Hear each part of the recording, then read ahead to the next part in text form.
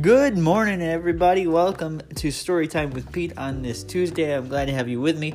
And today is my shopping day. Today is the day that I go out and restock on essentials and get the things that I need to do and go out and be active in the world for a little bit and, be a regular member of society. And one of the things that I need in my pantry today, or desire to have in my pantry, are snacks. Now, I bring this up because sometimes when I do a shopping list, I don't know about y'all, but sometimes I get very specific, and there are other times where I kind of keep things generalized so that I have a bit of an open door. I can do whatever I need to do for snacks or whatever. So that when I go to the store, I can make some decisions, make some choices, especially if I have selection. Sometimes you go into a store and you don't really have a lot of selection. You kind of got to go with what is. But when it comes to snacks, I like to keep things generally open. But even with snacks these days, I still watch what goes into my body, because after losing about 20 pounds or so, I want to maintain what I have gained with my weight loss. Now, understand that for some of you, 120 pounds might seem a bit light, right?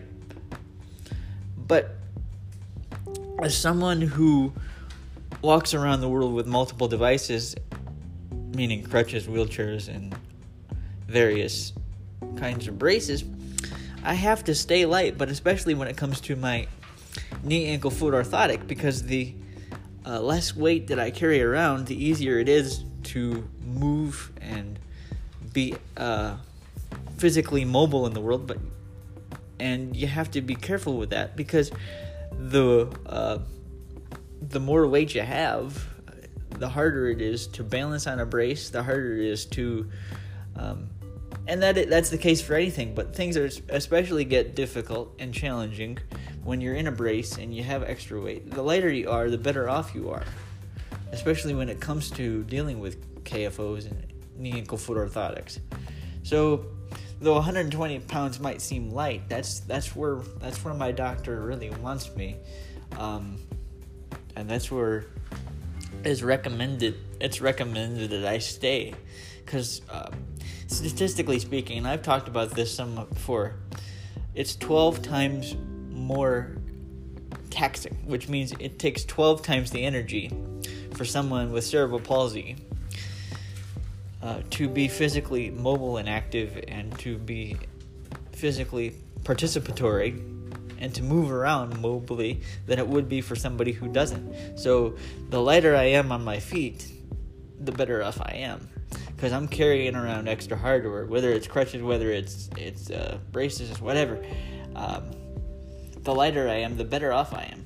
So, and even when it comes to snacks these days, I try to keep things healthier than I have in the past, because of the fact that I want to maintain the 20 pounds that I have lost. It's important to be healthy and conscious of healthiness, but at the same time, you want to make sure that your snacks are tasty. Anybody who snacks wants to make sure that their snacks are tasty, right? So, as someone who is very conscious of that, as well as making sure that everything is still tasty, that's what I'm going to do, along with other things in my shopping list today, because I got a pretty sizable one. So that's what I have going on this afternoon and throughout my day.